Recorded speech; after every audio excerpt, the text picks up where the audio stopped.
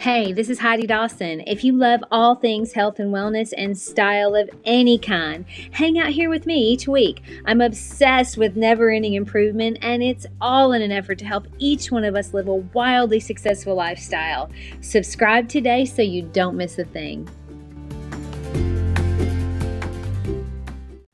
Hi, guys. Welcome to episode 195 of the Wildly Successful Lifestyle Podcast.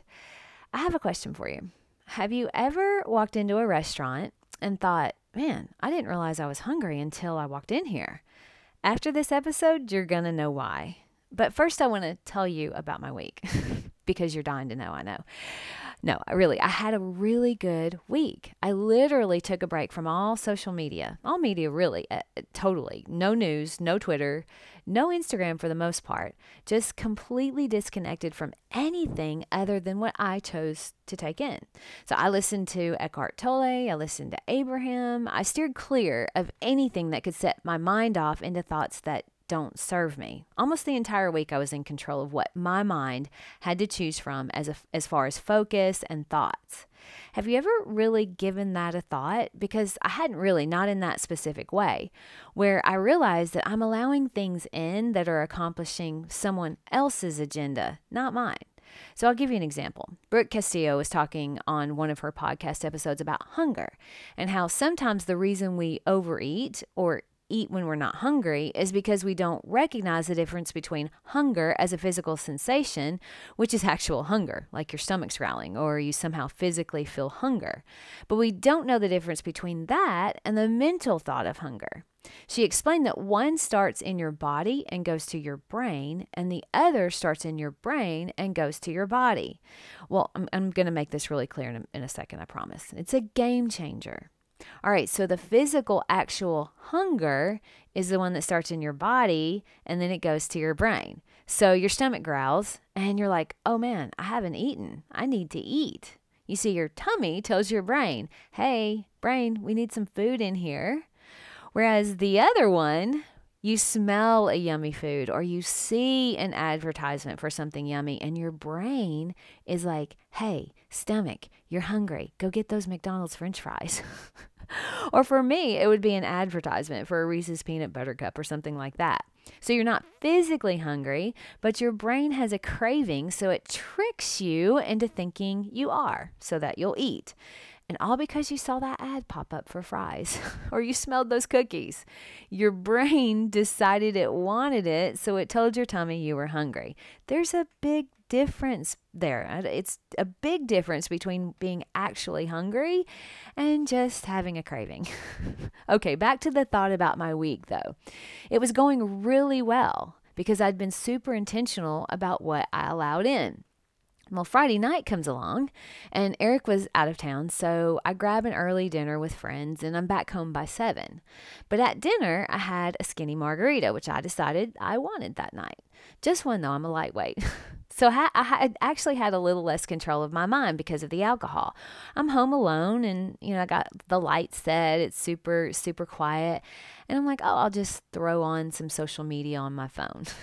Okay, rabbit hole commence. I went to Twitter, I went to Instagram, I had all these political ads for food, ads for things, all the things on other people's agenda. So at some point, here I am, I'm looking around the house to see if I have anything sweet or bad to eat. Unfortunately, we don't keep anything out in the house for that exact reason, because eventually I'm going to eat it. And more than likely, the odds are you aren't going to get in your car and go get something. So it's actually good that you don't keep it in the house. But you know what? The thought actually did cross my mind as I'm opening the freezer, hoping there was one of those little Snickers left in there. There weren't any. I actually thought, I could run to the store and get one. I didn't, thank goodness. But here's the thing. I realized that none of that would have happened if I hadn't had alcohol. And I'm not saying there's anything wrong with that. I'm just pointing out that one drink led me to going down the rabbit hole where I'm consuming all the things that other people want me to think rather than the things that are going to serve me, the things that are on my agenda, the things that are in my version of a wildly successful life aren't on Twitter. Let me clarify. They might be on Twitter, but so is all the other stuff. And it's addictive by design. So you open Instagram to post that picture quickly, and 1 hour later, you're just so anxious or maybe even angry because of the things you read. I mean, this state's mandating this, or this company's canceling this person. Oh, and you think you're hungry because they snuck in 15 little quick ads of your favorite snack. That's how it works. And you can't get that hour back. What could you have done with that hour to move your life forward, to make yourself better? A lot, because it adds up. And then what if you hadn't seen those ads? Would you even be hungry? My point is not to try to be perfect, but just to be aware of what's influencing us. If every decision you make is influenced by what you're allowing in, and we go through life sometimes, we justify things by saying, oh, it's not that bad. It's one drink or 1 hour on social media. But the decisions after that, those are the ones that get you. And I'll give you an example of that. Let's say you're feeling anxious or overwhelmed, and you decide that's why you're gonna have a few drinks, which leads to a hangover the next morning, which leads to you feeling a little depressed the next day, and it makes it where you don't exercise and you just veg out on social media and Netflix, which ultimately now compounds that anxiety. That's very different than the person that feels anxious or overwhelmed, and they get out that nervous energy with a run, where they get inspired by a thought that they come up with during their run, and that leads them to the solution to the core of what's making them feel overwhelmed. And now all of a sudden, they're working on improving their relationship or joining a new club, or they've set a new goal to hit the gym 5 times. That one little seemingly inconsequential decision has compounding effects that can ultimately change your life. That isn't a small deal.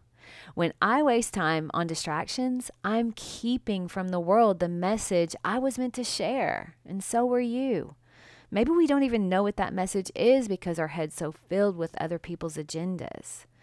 So what's your agenda? How much time are you spending on your agenda? My challenge to you this week is to free your mind, and the rest will follow. Just kidding. I hope you guys got that joke. Anyway, my true challenge to you is to be aware of what influence you're under with every single decision. Just be aware. That's the first step. Once you're aware, you can decide what to do with it. I mean, you see an ad and think you're hungry, or maybe you agree to meet someone for dinner even though you're not hungry, but then when you get to the restaurant and smell the food, all of a sudden your brain is like, yes, we're so hungry.